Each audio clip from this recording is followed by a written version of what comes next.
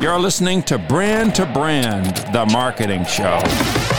With your hosts, Thomas Sterling. This is the future. This is where everything goes. And Veronica St. Cyr. Why the hell would anybody buy this? An unfiltered conversation on brand strategy. And it worked like crazy. Marketing trends. I think they're in again. And emerging technology. There's going to be big impacts here. You're excited. I'm pumped. All right, let's kick things off. What's up, everyone? Today on the show, we're diving into the ultra exciting world of insurance? I mean, maybe 20 years ago, no, a little longer than that, this category was a real sleeper. And then all of a sudden, everything changed. And it is now a category of ads some of us love, some of us maybe don't love. I don't know. What are your thoughts on this, V? Yeah, insurance is something that a lot of people find maybe confusing, or it can be kind of scary because you're really only using it after something bad or traumatic happened. I mean, they have life insurance, right? But like, you're not usually leveraging your car or home insurance after like a really fun event happened. So it made sense that this industry was disrupted from a marketing perspective. But at the same time, you would just expect it to be dry and boring, which it always was. And now it's some of the most creative content that you can find in marketing. Like, how the hell did that happen? Absolutely. And that's what makes this such an interesting category. And more than that, that's what makes it applicable to any business or marketer that's listening. And with that, let's get into it. It's a little bit of shake and then fake. Shake and bake. That's our nickname. Get used to hearing it. So, GEICO or Progressive, what's it going to be? Are you a Flow fan? Secretly a Flow fan? I'm not a Flow fan. But in terms of a marketing case study, it's pretty good. All right. I think GEICO created the category, so I should probably go first. Take it away. GEICO was first founded 260 million years ago by this little green lizard. Okay. No, 1936. I don't think about GEICO until 1999 when they launched the famous gecko and completely changed their marketing image. But this is a brand that's been around for a long time. And between 1936 to, let's say, around 2000, they'd amassed about 8% of the overall market share, but they had no brand recognition. And so the insight was they need to help people understand what GEICO was. And so they came up with this idea for the lizard. What does GEICO even really stand for? Well, it's very exciting. The Government Employees Insurance Company. I love it. They would have... the most corporate bland thing you could ever come That's up with. right. I don't even know why they needed the gecko, honestly. Put that on a bumper sticker. That has legs. So they came up with not a spokesperson, a spokes creature Spokes being. to carry the torch. And it actually worked really well. I got the first commercial if you want to hear it. Oh, yeah, let's play it. All right, hold on. This is my final plea. I am a gecko, not to be confused with GEICO, which could save you hundreds on car insurance. So stop calling me. GEICO. A 15-minute call could save you 15% or more on car insurance. And what's funny is that's not the GEICO gecko that so many of us, that's like a very Michael Caine British man that we all know and love. But before they found voice actor Jake Dylan Wood, there were a few voiceover actors playing Martin the Gecko, one of which, Kelsey Grammer at one point. Don't settle for the first spokes creature that crawls into your lap, you know? Well, that's the fun part about recasting. If it's just a voice, it's a lot easier than recasting a person. I mean, this first commercial was all about this gecko getting too many phone calls. It's pretty silly. They've certainly gotten a lot more creative over the years. Well, Progressive was founded 1 year after GEICO by two gents, Joe and Jack, and still to this day remains an independent company, which we know GEICO is actually owned by Warren Buffett, if you trace the dollar. Flo, who is their main mascot and the face of the company, was first introduced in 2008, so it took a little bit for Progressive to catch up. Not very progressive, if you ask me. And when Flo first launched, you saw her in this idyllic, all-white store setting. That was the idea. She existed in this superstore that Progressive had created, but it was all around the concept of simplifying insurance. Insurance was complicated. It was confusing. People couldn't navigate it. So Flo was the catalyst to just show how easy insurance really could be. And I have the first commercial that featured Flo. Let's do it. Welcome to Progressive.com. Did you find your policy okay? I did. Saved over $350. We have a savings of $350? A savings of $350. You know, that comes with concierge claim service, local response claim service, and 24/7 live support, all at no extra charge. So Flo is still played by Stephanie Courtney, and it is rumored she makes upwards of $2 million per year to play Flo. And I have to mention the financial impact of this. Progressive's business has more than tripled from when Flo launched in 2008, which at the time was $13.6 billion, to today, which is $60 billion. So now they have what they call the Squad, which introduced other characters who also work at Progressive alongside Flo, notably Jamie, Alan, Mara, and Rodney. Is this just in case something happens to Flo? It's the hit by a bus plan, which you kind of need. Are they thinking they're going to get rid of her sometime soon? We just don't know. Might see her phase out. GEICO similarly has diversified their portfolio. They didn't just lean all into the spokes creature. We've had the cavemen. Who can forget the cavemen? I don't know. I mean, I should have asked you in advance who your favorite GEICO character was of all time. It's just so easy a caveman could do it. That's the one that sticks. So it's not the pig. And by the way, all these characters have like weird names. So the gecko, they actually named Martin because the agency of the time, Martin Agency, very creative name, was like, let's just sneak that in there. That's when you know you made it as an agency. That You're naming characters behind the scenes nobody ever really knows. Just like Maxwell the pig. We just know him as that pig that just holds the little spindle things in his hands and goes, wee, wee. I remember not being a fan of that. That was kind of creepy. And who could forget the bland salesman? Actually, everybody did. But doing the research, apparently, bland salesman was another one of their characters. And actually, in 2008, the cavemen were voted America's favorite advertising icon of the year.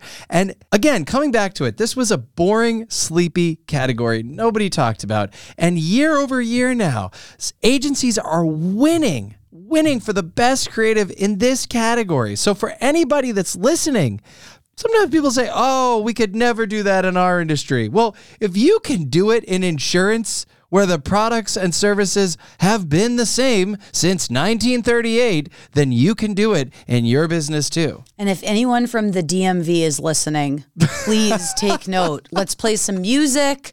Let's add some colors in there. Why are we letting these things be monotonous? Insurance was like, this is kind of scary and complicated. Let's make it fun. Hello, we can do that with everything. They could cast a great villain in their TV spot. They could really play into it. So for Progressive, we're going to keep talking about Flo because they haven't introduced a suite of other mascots. So Flo's really all we got. A lot of the creative budget and brain space is going into Flo and Flo's Squad. They did do something a little bit different, leaning into the pop culture sensation that was the Barbie movie. So they did a clever ad, which was some of the characters from the Progressive Squad who are talking about insuring the Barbie dream house. I remember this ad. It was a pretty good ad. Hey, Jamie. Oh, what am I up to? Just visiting a special secret client. I can't say who it is, but let's just say she bundled her dream house and her dream car for around-the-clock protection with Progressive. Oh. She has another house in Malibu. She's been an astronaut, an architect, a CEO. We're in front of her house, dude. Well, I'd love to tell you who her boyfriend is, but I don't think I can. Total brand recognition. Whether we like the ad or not, whether we fight for the remote to get it off the screen, it doesn't change the fact that Progressive's in your head, whether you like it or not. GEICO, on the other hand, they're constantly, I wouldn't have thought maybe over 20 years you'd be using the same spokes creature, but they do a really interesting job of just keeping it fresh. GEICO just recently formed a collaboration with the launch of the Leo movie about another lizard by Adam Sandler, on Netflix. And this is a story about a lizard that finally escapes being stuck in a classroom for decades and decades. He's finally getting out on his own.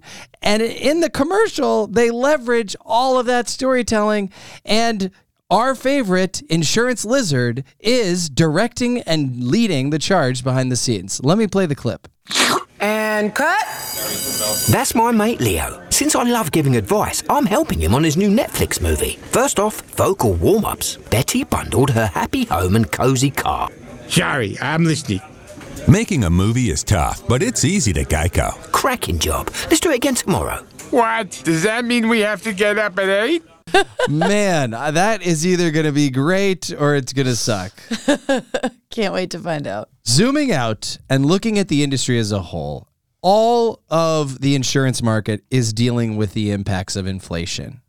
People are seeing the dollars and cents in their bank account and they're looking and they're saying, where can I save? And so in some cases that plays in to the message of 15 minutes or more could save you 15%, right? But on the other hand, people are worried about their premiums and how much they cost. Another thing that the industry is really focused on is the Gen Z consumer coming up into the space and having more buying power. A lot of them are getting cars. A lot of them are entering the workforce. They are now becoming a key focus area. And so they're rejiggering their marketing message. They're rejiggering their approach. They really want to make sure that it appeals to Gen Z. Another thing is across the board from the insurance landscape, you're seeing more and more dollars going to digital channels. Yes, they're still doing the TV buys. Yes, they're still doing the billboards. But if you look at how they're breaking out their investment as a whole, more and more is going digital. And it makes sense because 69% of insurance consumers start searching online. 50% of that starts on a mobile device. And when we talk about ad spend paired with talking about a target audience that is younger and usually a little bit more conscious around transparency and how a company operates, I have a clip of the CMO of Progressive talking about how after the pandemic, they purposefully reduced their ad spend in an attempt to keep prices low for their consumers, which is something they publicly talked about because we know those ad budgets are huge. Progressive Insurance, as you may know, coming out of the pandemic, it really increased severity of accidents as people get back on the road. There are more accidents. The cost of inflation for cars as well, used cars or used car parts is really high. And so our expenses have gone up. To be responsible and keep our pricing competitive, we have actually lowered ad spend to make sure we're delivering on our profitability, but we've done that smartly. Progressive is the 4th largest spender as a brand, and so we're able to manage our ad spend and still have wide coverage, but pull back to make sure that we deliver our profitability ultimately. And that makes sense because ads for insurance are some of the highest cost ads across the board because people bid them up. And not only that, but when you have to showcase things going wrong, those sets are expensive. Yes, this is a very competitive space. And so you're seeing these big juggernaut brands, just one after the other, trying to outdo each other. Let me play a clip from the Martin Agency talking about what it's like working for GEICO. We always start with the campaign idea first. In the case of the tag team spot, the construct that campaign is a part of is incredibly simple, which makes it memorable and easily portable to other channels and mediums. I switched to GEICO and saved a bunch of money on car insurance. We now fast forward to the end of this GEICO ad so you can get to your video faster. At the time, skippable pre-roll was still nothing new. Like, it had been out for years. GEICO's acknowledgement of the fact that, like, oh, we believe in YouTube and see this as a powerful part of the media buy. And so what if we did something specific to it? Well, I think that video is just a great example of how important and critical and impactful it is to have the right agency partner. And the value of humor.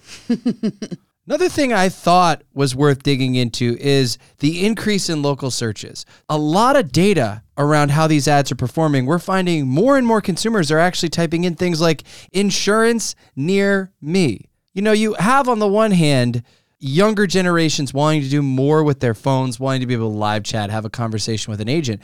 But in that case, that means more people are looking for agents that they actually can have a relationship with. And so maybe that's a trend back towards having someone in your hometown that can help you with all your insurance needs. Maybe that's a benefit for the local agent. Who knows? So if we had to talk about any other brands...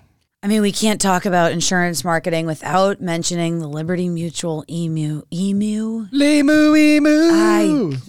I'm so not a fan of those ads. I don't know if it's the yellow, it's their brand yellow, but it's offensive. I don't love the ads. Those annoy the living shit out of me. Allstate, on the other hand, is an interesting case because they had the very serious, trustworthy, "you're in good hands" ad. And then they come out of fucking left field driving over fucking school zones and hitting cones with mayhem, which was arguably one of the funniest and most outlandish pieces of creative when it comes to insurance, which we remember was that iconic actor who is Mayhem. You're not prepared for mayhem like me, and shit's just going wrong, which leans into what happens with insurance. You have GEICO, which are whimsical, kind of funny, not really about insurance. You have Flo, who is simplifying and making their product offering as easy as possible. And then you have Mayhem, who's saying, we're the antithesis of all this, we got you. I'm going to show you how fucked up things can get, and you're going to need Allstate. So they clearly had to, what an A/B test to figure out what creative worked for them. Yeah, Allstate definitely does a great job using Mayhem and showcasing crazy scenarios of what could happen while we're operating our motor vehicles. Another interesting one is Farmers Insurance. Farmers does this whole montage of all these crazy things that they've covered. Yep, we covered that. And in some ways, they're kind of endearing. They're kind of fun. They're not quite as dramatic, but they definitely play off of the farcity of what's possible. But who could forget about Jake from State Farm? Such a popular campaign that they decided to give it a 2020 reboot and change Jake. Gotta love new Jake. New Jake. People are wondering, the internet's wondering, what happened to old Jake? Oh, he went out to a State Farm somewhere. He's running around. He has a lot of room. Oh, man. Poor Jake. And now for something completely different. So if we had to put this to work today, I would say first and foremost, use humor as a strategic tool. Too many brands get caught in the minutia of what you do. And at the end of the day, we need to be building relatability and connection with our audiences. We need them to associate something with our brand. Because at the end of the day, when it comes down to them making a buying decision, that's going to pay dividends. Humor is a great way to take advantage of that. Next is embrace non-traditional branding. In all of the brands we talked about today, they're doing some really unique things to get your attention. They're not afraid to launch new people to join the brand family to stay connected with you. Next, I would say spokespeople, spokescreatures, whatever it is. For the brands that don't necessarily have it, there is tremendous value in personifying your brand, in giving it a personal image, a personal touch. We may not love Flo. God, I hate the shit out of her, but she's memorable. She's memorable, and she gets the people moving. Next, target audience adaptation. Don't be afraid to make some changes and evolve, because generations have different buying behavior. They have different expectations for their brands. They have different expectations for the teams they want to join. And so we need to shift up our messaging in order to bring everybody under the tent. And the last thing would be balance fun with seriousness. We all do serious things, but how serious do we really have to take ourselves while we're doing said things? Excuse me, Flo? So if you had to take anything away from the show today, Veronica, it's that if you're bored with your marketing, it's very likely your customers are too. And there's probably a lot of opportunity to do some cool shit. Wow. Shots fired. I love it. And mine would be, if insurance can do it, you can do it. And with that, we're out, folks. Thanks for listening. If you liked what you heard, smash the subscribe button or listen wherever you get your podcasts. We're out of here.